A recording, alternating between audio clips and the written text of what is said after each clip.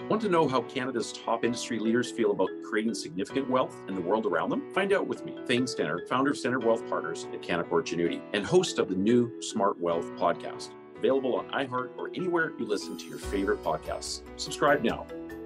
Hello, I'm Thane Stenner, host of the B&M Bloomberg Brand Studio Smart Wealth podcast, where I get to interview monthly pioneers from various industries and hear their wealth creation story, lessons that they've learned along the way, and tips they wish to share.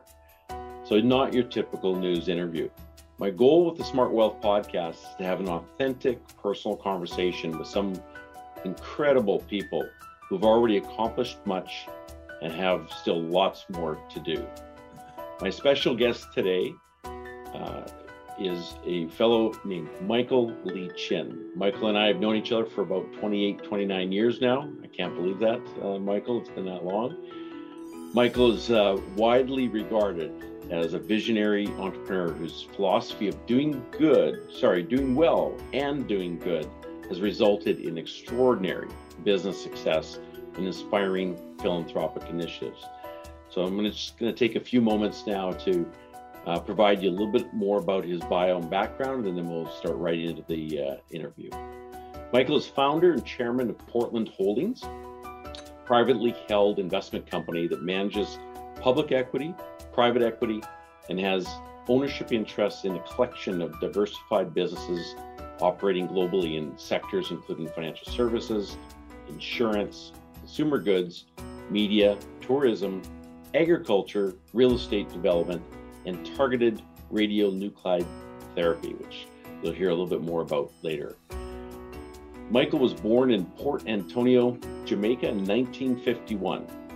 Michael immigrated to Canada in 1970 to study civil engineering at McMaster University in Hamilton, Ontario.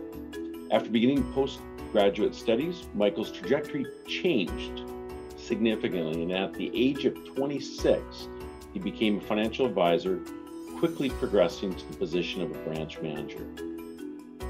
I think the real story kicks in 1983, at the age of 32. Michael borrowed courageously money to purchase $500,000 worth of Mackenzie Financial Corporation stock in 1983.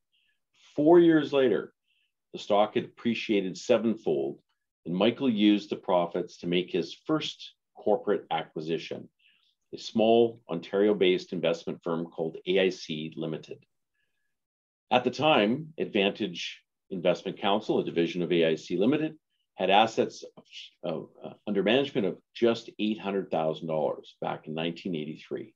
Within 20 years, Michael grew AIC from less than $1 million in assets to more than $15 billion in assets under management at its business peak. And in 2009, he sold that particular retail investment business to a leading Canadian financial services group. Among Michael's many personal accomplishments, he's received Doctor of Laws degree from a number of distinguished universities in Canada and Jamaica. He's been profiled in Forbes, Fortune, Canadian Business, Black Enterprise, and Time Magazine, just to name a few. From 2011 to 2016, Michael also held the esteemed position of Chancellor of the Wilfrid Laurier University.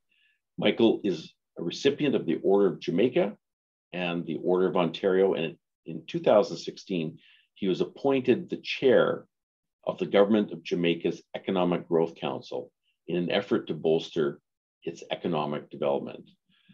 So, Michael, I just wanted to give you a very warm welcome and thank you once again for taking time out of your busy schedule to be with us today.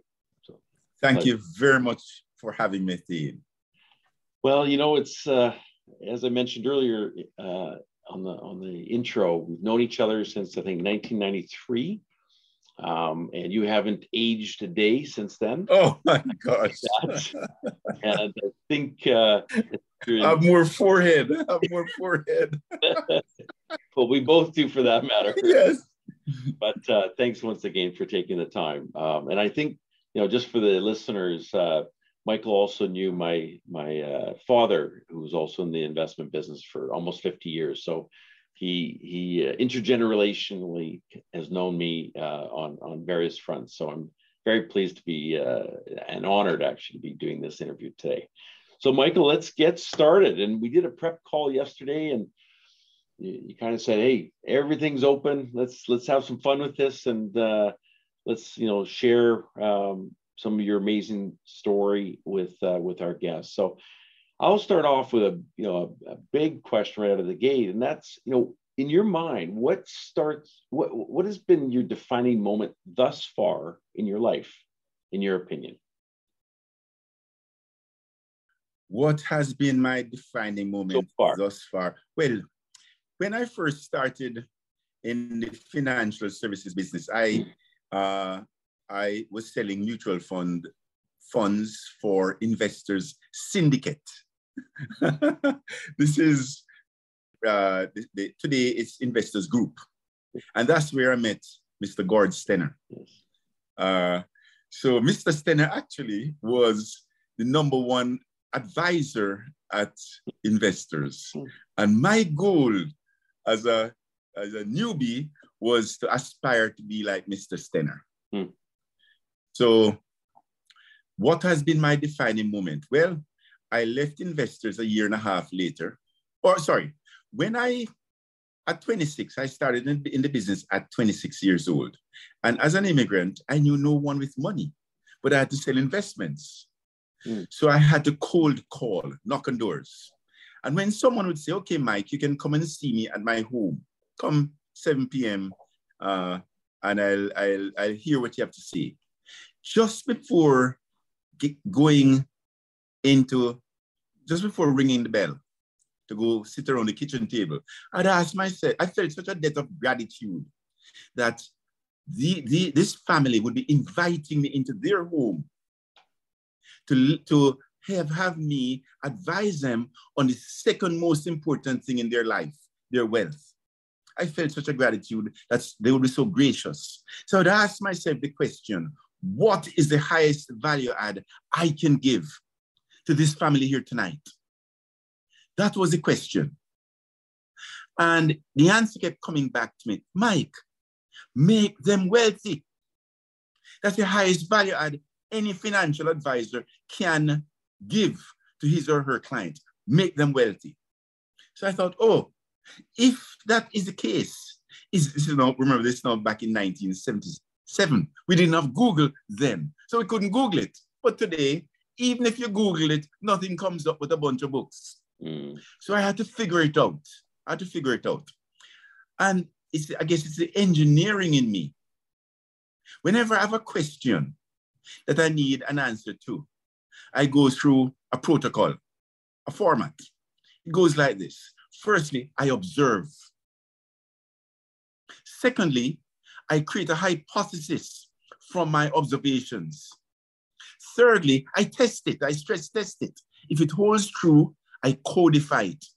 And then lastly, I hardwire it so it becomes who I am and what I do. So in this case, the question was, is there a formula that if you practice consistently, the only outcome is wealth? So if there's such a formula, I wanted to know what that formula is, because I'm going to live it and be the role model for it. So I went through my protocol, I observed, and what I wanted to do was to see if there were some common threads that connected all the wealthy people in the world. That's what I wanted to do. Interesting. So people who created wealth, not inherited it, not marry into it, not steal it, not win it, but people who created it. So this was back in 1977. So by 1978, I figured it out. Every wealthy person, and you just think about a wealthy person, Thane, who created it. Every wealthy person did 5 things to have created the wealth. Number 1, he or she owned a few, not too many, high quality businesses. Number 1. Number 2, he or she really understands those few businesses. That word understand is key to investing.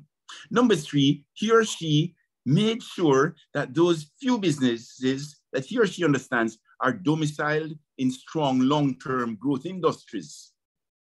Number 4, he or she, that person you're thinking of who created wealth, number 4, that person has used other people's money prudently. And number 5, that person's time frame for ownership is undefined. He or she will own the business for as long as it remains a great business and the industry remains a great long-term growth industry. So that's what I observed back in 1978, those 5 things. I have now codified it into the 5 laws of wealth creation. And I've lived it since 1978 when I discovered it. So everything I do, my life is now simple. If you came to me with an investment thing, I'm going to say, hold on, thing. Let me pull out my list of 5. Number 1, 2, 3, 4. And if it passes, yes, thing, we can talk. Yeah. Right? So it codifies, it's a framework that I've lived by. And when you keep repeating the same principles over and over, you get the benefit of compounding. Yes. You don't have to, you're not switching every day. You get the benefit of compounding. And as we all know, the compound growth curve is the hockey stick curve, right? Yes. So you can't create wealth unless you compound. And you can only compound by doing the same things over and over and over and over. Eventually, you get that inflection point, and then you start going up the gradient of the curve. So that's the most, that I would say was the most pivotal discovery point in my life, because it was the foundation for everything. It sounds like you share a lot of the same principles and tenets as Warren Buffett. Would you agree with that?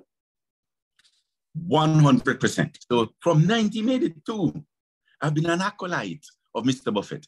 And in life, if you are fortunate enough to identify your hero early enough, it's a great thing. So what we should be doing what we should be advising our children is, look, identify a hero and emulate. Very well said. Very well said.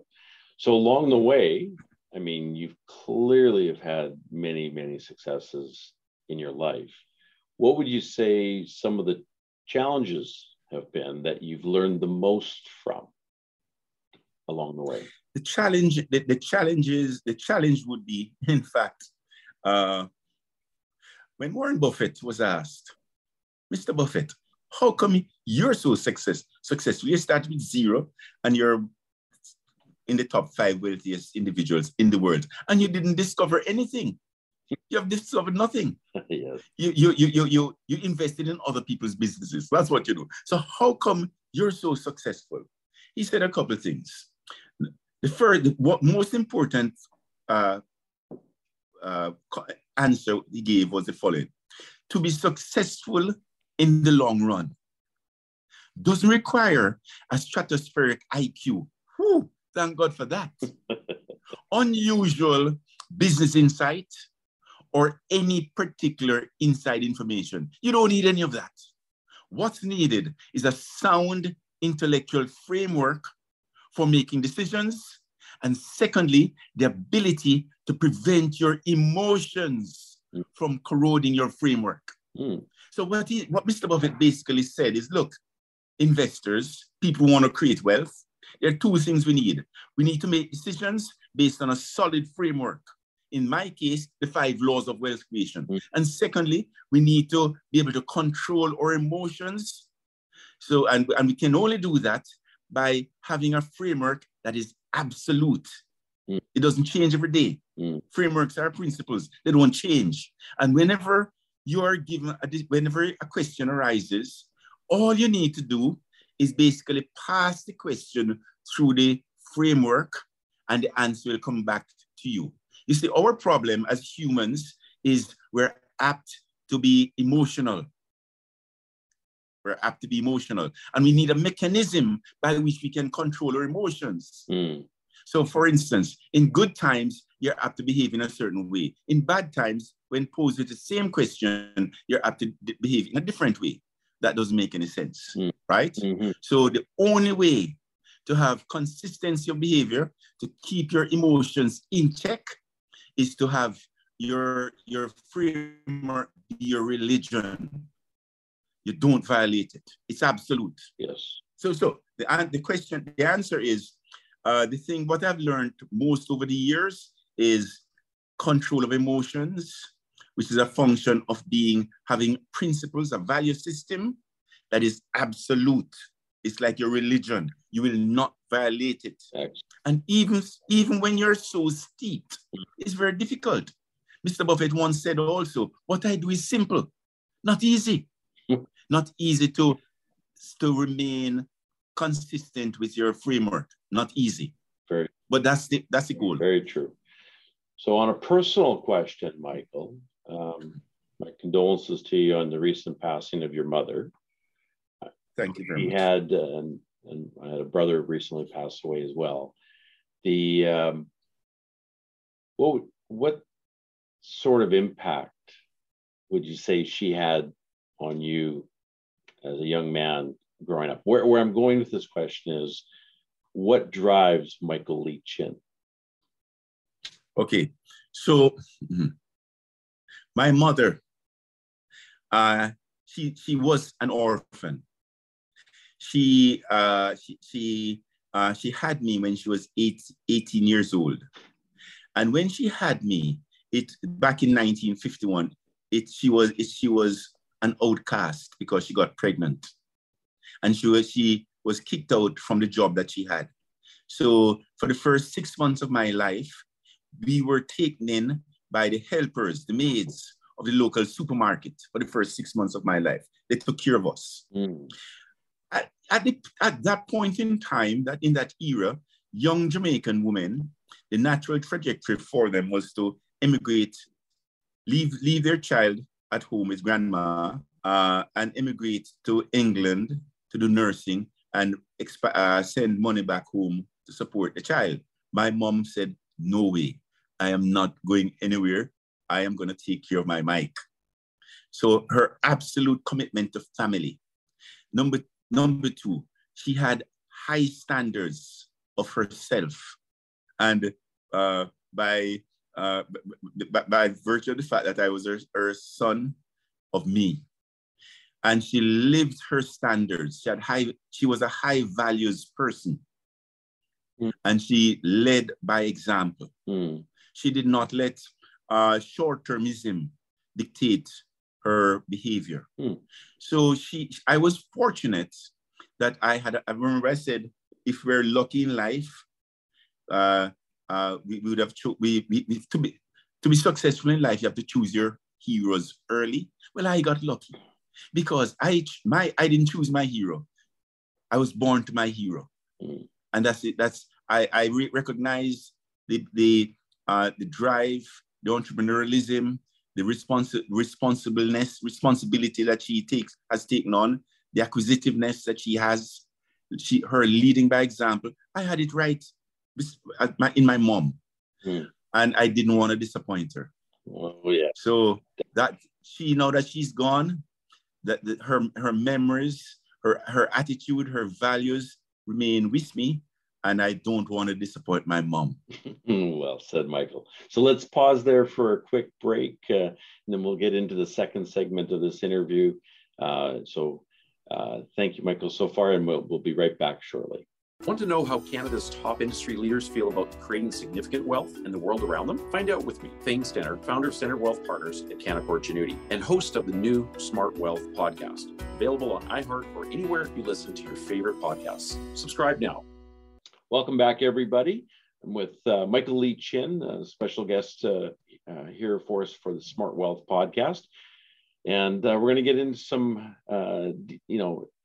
additional questions around investments and kind of how he thinks about investments. So, today, one of the questions I've asked of prior guests is, if you had $10 million to invest today, how would you allocate it? But I think, Michael, I'll modify the question. If you had $100 million to invest today, how would you be allocating it today and why?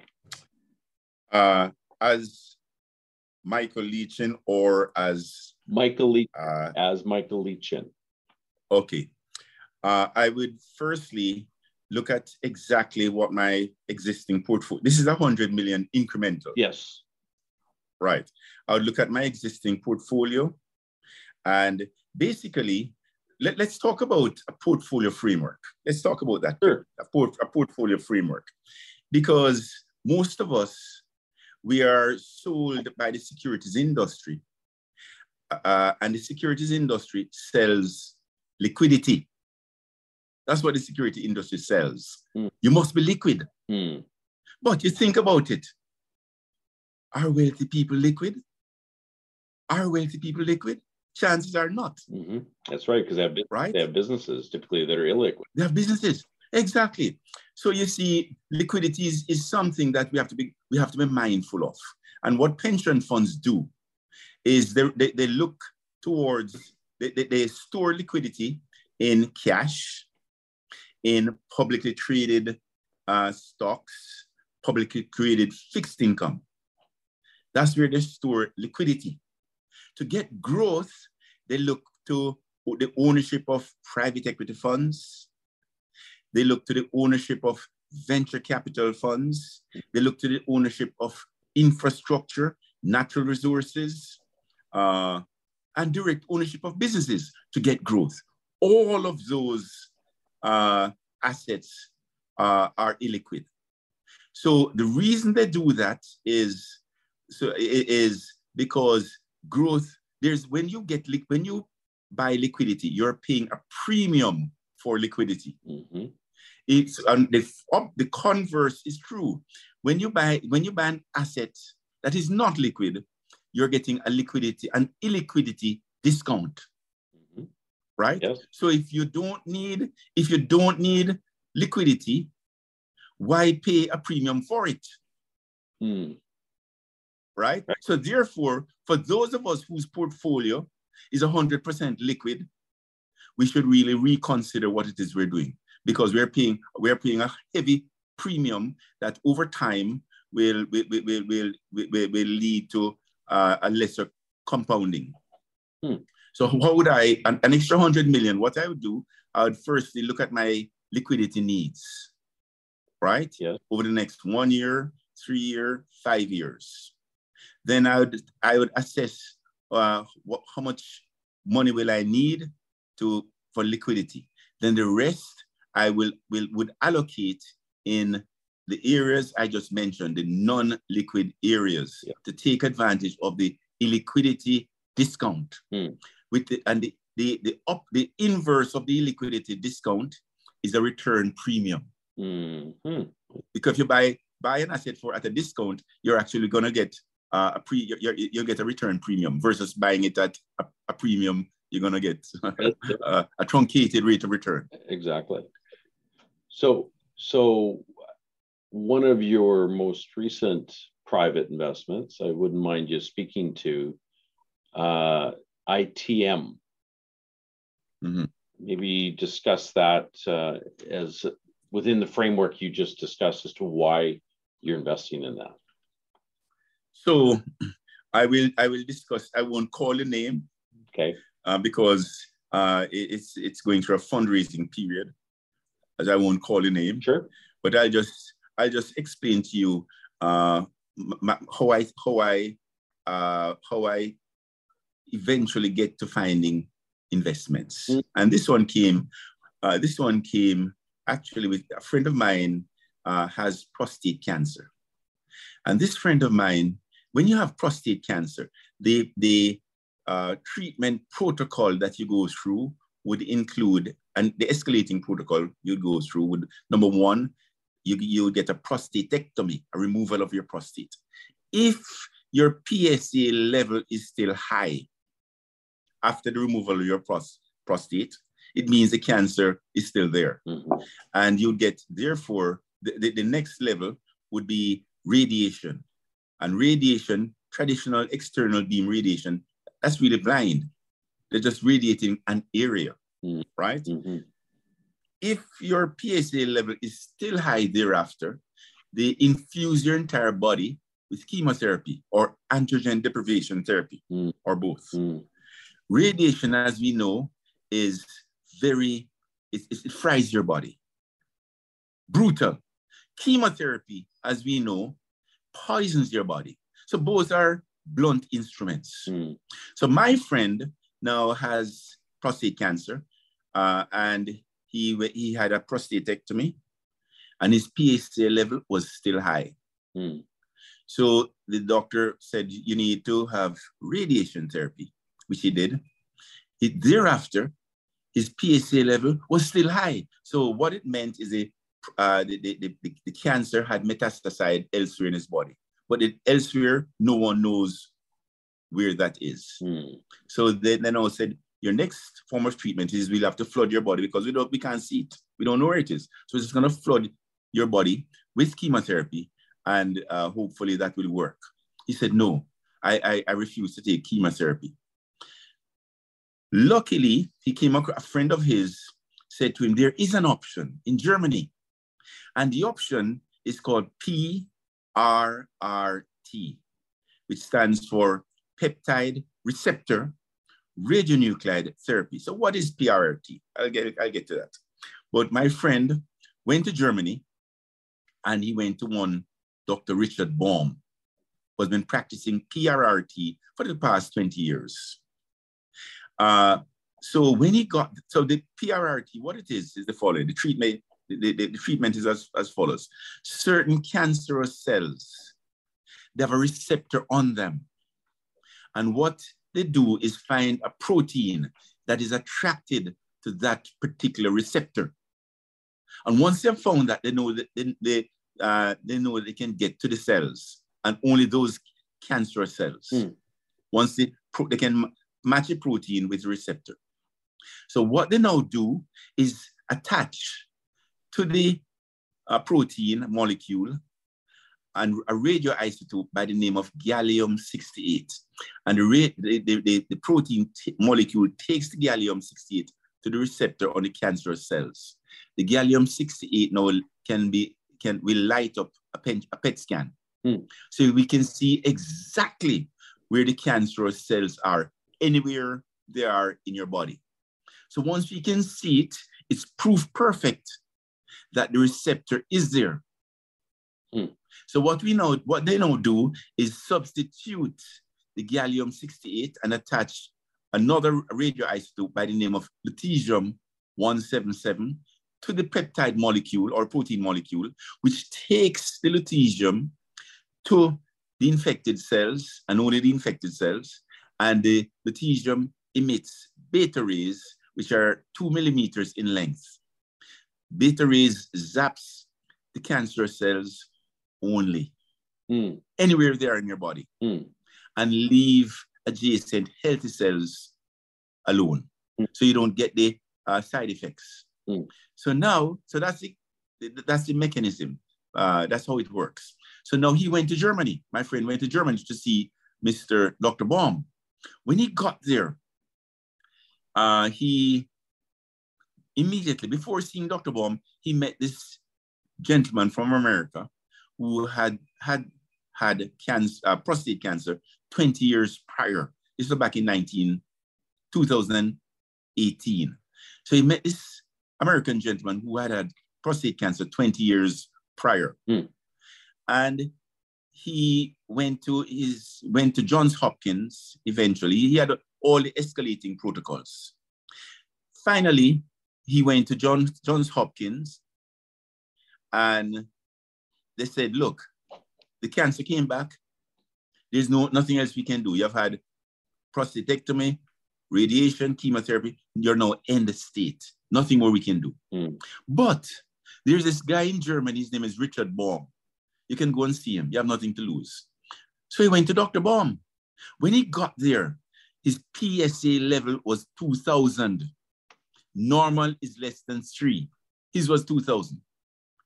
The cancer had metastasized to his brains, his bones, and his lungs. After treatment by Dr. Baum, his PSA level, when he went back to Johns Hopkins, they tested him, and they were just, they couldn't believe what they saw. No more cancer in his brain, no more cancer in his lungs, no more cancer in his bones. And his PSA level went from 2,000 to 0.6. So I said, my friend's name is Richard. I said, Richard, when you see Dr. Baum tomorrow, ask him 2 questions for me. Firstly, whether this treatment is applicable to colon cancer, because my mother has colon cancer. And secondly, whether or not he'll allow me to start an offshoot clinic of his in Jamaica, because this treatment is not available in North America. So the next day he called me and said, I spoke to Dr. Baum.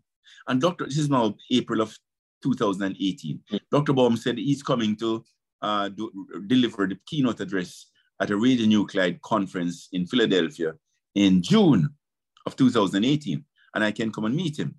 So June, I went down to meet him, and we had a great conversation, and he introduced me to this gentleman by the name of Oliver Buck, who supplies him, the German gentleman, who supplies him with lutetium-177. So Oliver, we had a great conversation. Oliver said, Mike, next time you come to Germany, come and see me. So I said, coincidentally, I'm coming in 2 weeks. So I went in 2 weeks. Within half an hour of landing in Munich, I found myself on the campus of the Technical University of Munich. Within half an hour of that, I found myself in the heart of the Bavarian government high flux nuclear reactor, showing me how lutetium is made. So when I went back thereafter we went to Oliver's office, and he explained to me the business. And I said, Oliver, I'd like to invest in this company. So he said, Mike, the company is profitable. It doesn't need any capital right now. But in the last 2 weeks since I met you, I explained to my board about who you are, what you've done. And my board has asked me to ask you if you would become a board member of this company. So I said, I will do it on condition that you find me some shares. Excellent. So 2 weeks later, he came back and said he found some shares from shareholders, 5% of the company. So I became a shareholder. Fantastic. Excellent. Well, I'm looking forward to hearing how that corporate story plays out, because it sounds like it potentially could be a world-changing type of technology. So, well, excuse me, Sid. Yes. It's not potential. This was in 2018. It's now 2022. Yep. It's now 3.5 years ago. Yep. So far, sir, the FDA has approved this modality of treatment for prostate cancer. And now you have a whole menu of different types of cancer that are going through the approval process. So this methodology is actually disrupting traditional external beam radiation and disrupting chemotherapy. Wow. And so this will become the default way of treating cancer eventually. Wow. I'm looking forward to hearing more about this. So to date, Michael, what would you say has been your very best investment and your very worst investment? My very best investment was buying the National Commercial Bank of Jamaica in 2002. And why was it? Why is it my best investment? Because I'm driven by what we have codified to be it's my personal mantra, and hence my corporate mantra, which is prosperitas cum caritate, which is doing well while doing good. Right? Prosperitas cum caritate. You can't, and on a personal note, in the search for what gives me fulfillment, that's why I codified prosperitas cum caritate, doing well while doing good. In other words, you cannot, it doesn't make sense just creating a lot of wealth if you're not using the wealth to uplift those who are around you, your community, your province, your country, the world. That's the doing good part. That's where you get the fulfillment from. Making money, that's one thing, but that really doesn't give you fulfillment. Fulfillment comes from using the wealth in a way to uplift others. That's where the full. So NCB, therefore, was an opportunity to bestow that philosophy on a financial services business. And it has, by virtue of what NCB has done and how much NCB has contributed to the Jamaican society and the Caribbean society, because of that philosophy, that I would say is my best investment, because I had a canvas that I could paint what a good corporate citizen should look like. One that does well and do good for society. Well said. So what about your worst investment? My worst investment was in 2014 when I decided to leverage into oil stocks. That was my worst investment. And, you know, I kick myself every day for doing that, because for decades, I said, commodity businesses are the worst possible businesses to get in to own. Why? Because you could be running a great oil company or a great rice company or a great wheat company. And if there's a discovery of oil in Timbuktu, the price of oil goes down and your business is toast. Yes. Nothing to do with how well you run your business. Yeah. Because commodities are a function. The only differentiable, the reason why people buy one commodity, if you're in the commodity business, the only reason why anyone will buy your commodity is because it's of price. It's the least expensive. Yeah. So that's a bad business when price is the determinant for why a consumer would like to buy. So I made it, for years I would avoid commodities. And then I capitulated when oil price was 100 in 2014. And because I thought these dividends are consistent. And the dividends were 7% and I could borrow at 1%.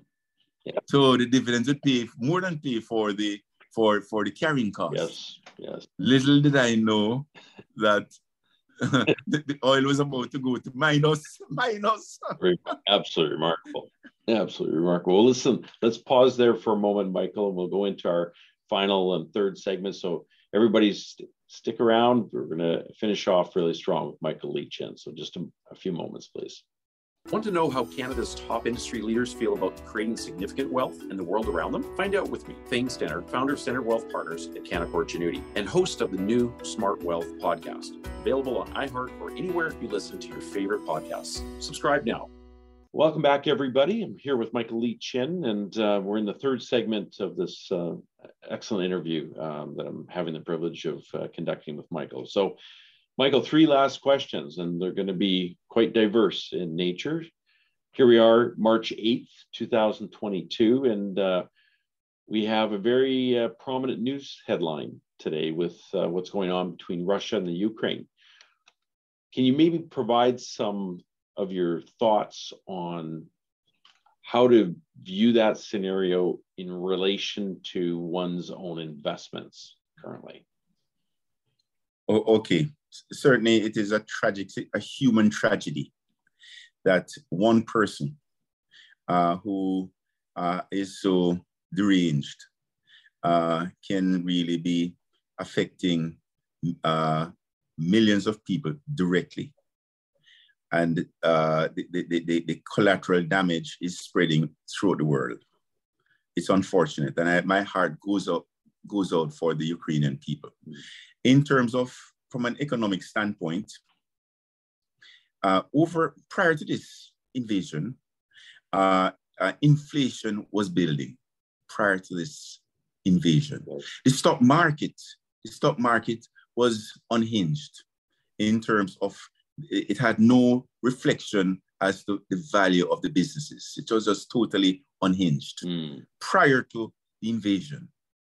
The invasion will certainly accelerate inflation. It will certainly accelerate inflation throughout the economy. So the markets valuations are vulnerable to be pricked. And actually, we are now seeing it. We're now seeing it. Yes.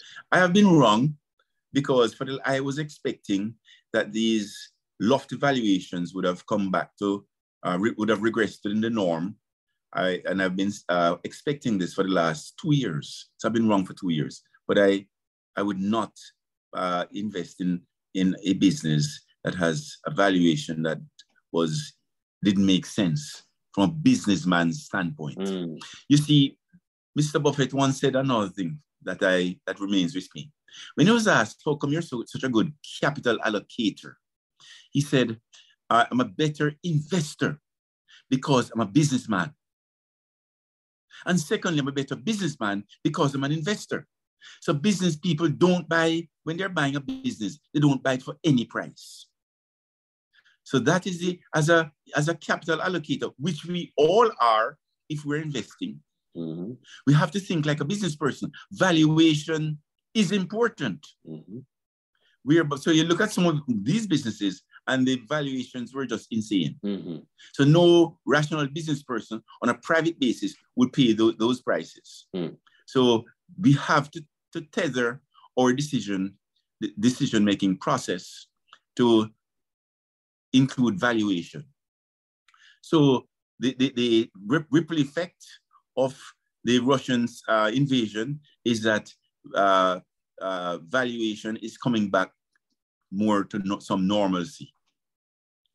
Excellent. And hence, there's another invocation that we should be conscious of. The Chinese definition of the word crisis has two component parts: danger plus opportunity. So whenever there's a crisis, most of us, how do we feel? We feel upset, we get emotional, and we get paralyzed, and we do nothing. But because we're focusing on the first component part of the word crisis, the danger component, and we're being emotional. But there's a second component part, which is opportunity. You cannot have an opportunity unless there's a crisis. And the bigger the crisis, the bigger the opportunity. So I would say, saying that we are now coming to, the valuations are coming back to normalcy, and there will be a great opportunity, because the pendulum, unfortunately, never stops in the middle. It always swings to extremes. We're going from extreme valuation. It won't stop at what is reasonable. It will also go to the extreme negative, right? And so we as investors, we should be disciplined enough to try to have our fear not to paralyze us and focus on the opportunities that will be presented over the next 6 months. Well said. So pivoting to personal legacy and family, what would you say are the things that you hope, 30, 40, 50 years from now, when Michael Lee Chin is not here? What is it that you hope that your kids and your grandkids know of you or think of you? Well, the first, as a parent, I had to define what is my responsibility to my kids. And my responsibility basically is to make them strong and independent.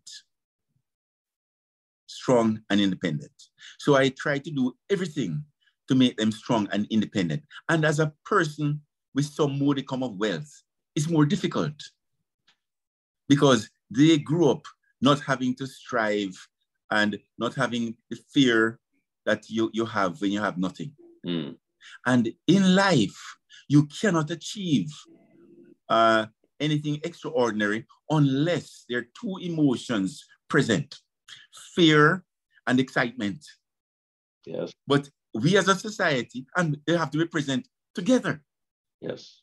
But we as it's natural for us to try to do everything possible to avoid fear. And then therefore you have excitement left. But when you have only excitement, you become giddy and and you make silly decisions, right? Yeah. So there has to be a healthy dose of fear and excitement. Yeah. So my responsibility as a parent is to make my children strong and independent. I realize it is much more difficult when you're wealthy to do so because of what your children see around you, what their need to be, they're less fearful than say I was. So I'm always thinking, how can I make sure that they stay grounded? They put themselves in a situation where there's fear and also excitement. Because you know, it's difficult growing kids up normally. It's more difficult growing them up when they're surrounded by wealth and trappings.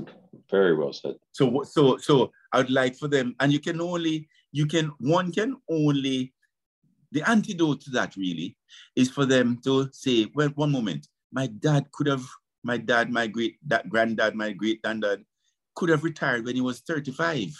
He was wealthy at 35, but he didn't. Why? Because he wanted to set an example to us. He didn't want for us to see him waking up every morning with no fear nor excitement in his life, just reading the newspaper, playing golf, or just some, etc. He led by example, and he was motivated, was passionate. He remained hungry, although he didn't need to be hungry.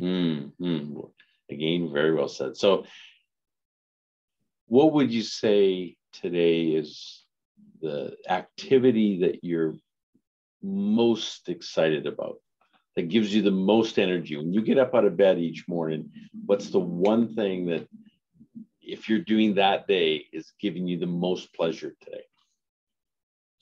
You see, I look at my life as in a long-term perspective.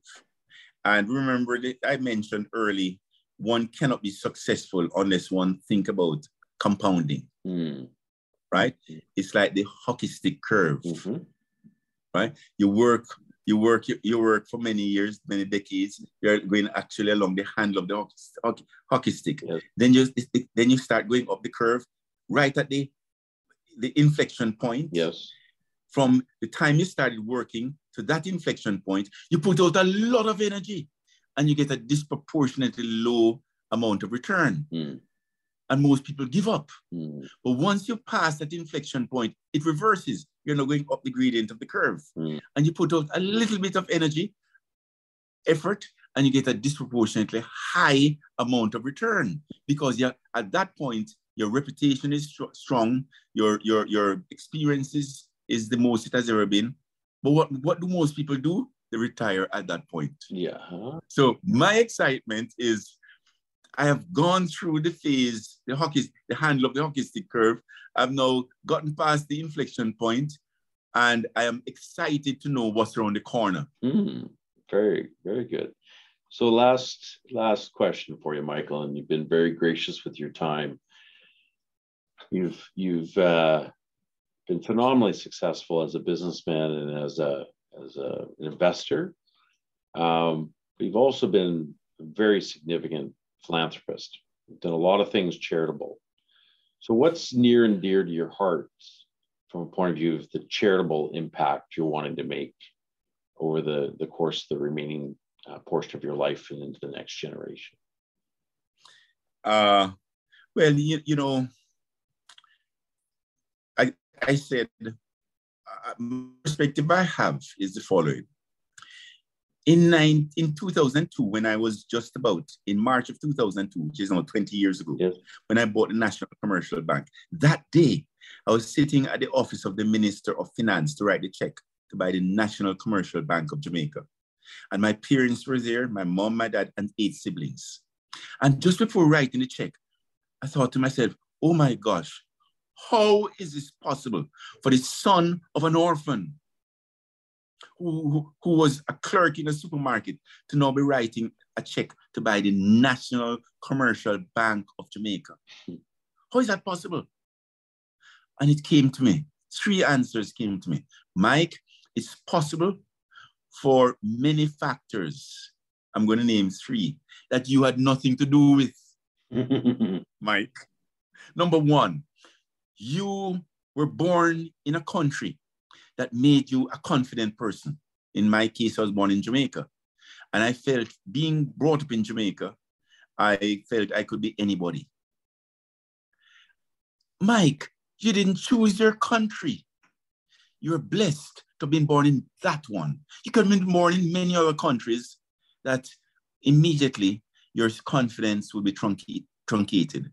Think about young children in Russia, in Ukraine today. Mm-hmm. I didn't choose my country. I was blessed to have been born in that one that made me a confident person. Mm. Secondly, you're born to a mother who had high values, who led by example, and she had high expectations of you. You didn't choose your mother. You're blessed to have gotten that one. There are many children who were born January the 1st, 3rd, 1951, who were born to parents who had no values, no standard, no expectations. I was fortunate not to have been born to one of those. I was born to one who lived her life in a high values way. I didn't choose her. And thirdly, Mike, I was blessed to have had that mother. And thirdly, you're born in an era in which you can own a pencil. You can be educated. Had you been born 250 years ago, you would have been owned. You couldn't have gotten an education. You'd have been a slave. Mm. You didn't choose the era in which you're born, Mike. Mm. You're blessed. So I was blessed. I didn't choose my country, my mother, nor the era. I thought, oh my gosh, what am I going to do with these blessings? Am I just going to shower them all on myself? Or am I going to shower some on myself and use the rest to uplift those people in the world who were born in countries that truncated their confidence? To use some of my wealth to uplift those children who were born to parents who didn't give them, who had no values, and they're wayward, not any fault of theirs, right? Correct. And thirdly, I use some of my wealth to help those who were born in countries that immediately truncated their future. It's not their choice. So it's that realization at that moment when I was just about to write the check that my success is a function of many things that I had nothing to do with. I was inordinately blessed. And I am a statistical improbability. And I don't forget that. Well, I've known you 29 years, Michael. And one of the things that I find amazing about you is you have this balance of passion and drive and stamina to you and clear thinking, but your humility, to have humility blended with that is also quite remarkable. I think it's disarming to some people, probably, how you present that. But I just wanted to wrap up this interview by saying it's been an absolute pleasure kind of interviewing Michael. And I appreciate your time. And on behalf of all the listeners that we'll have here when this podcast is released, there's a lot of good insights here. And I appreciate you sharing, because it's not always easy sharing kind of insights like this. So thank you. Thank you once again, and blessings to you, my friend. My pleasure, Thane. Blessings to you also, you and your family, Thane. Thank you. And condolences to the loss of your brother. Yeah. Thanks, Michael. Appreciate it. That was Michael Lee Chin, a businessman and philanthropist and the chairman and CEO of Portland Holdings, Inc. On our next episode, I chat with John Bromley, the founder of Charitable Impact, whose mission is to nurture generosity within each person and bring the resources for creating change in the world to everyone. Stay tuned for that. I'm Thane Stenner, and thanks for listening to Smart Wealth Podcast. The comments expressed in this podcast are the results of work done by Stenner Wealth Partners. They may differ from the opinion of Canaccord Genuity Corp. and should not be considered as representative of Canaccord's beliefs, opinions, or recommendations. All views expressed in this podcast are provided for informational purposes only and do not constitute an offer or solicitation to buy or sell any securities. The statements expressed herein are not intended to provide tax, legal, or financial advice, and under no circumstances should be construed as a solicitation to act as a securities broker or dealer in any jurisdiction. All views are intended for general circulation only and do not have any regard to the specific investment objectives, financial situation, or general needs of any particular person, organization, or institution. Canaccord is a member of the CIPF.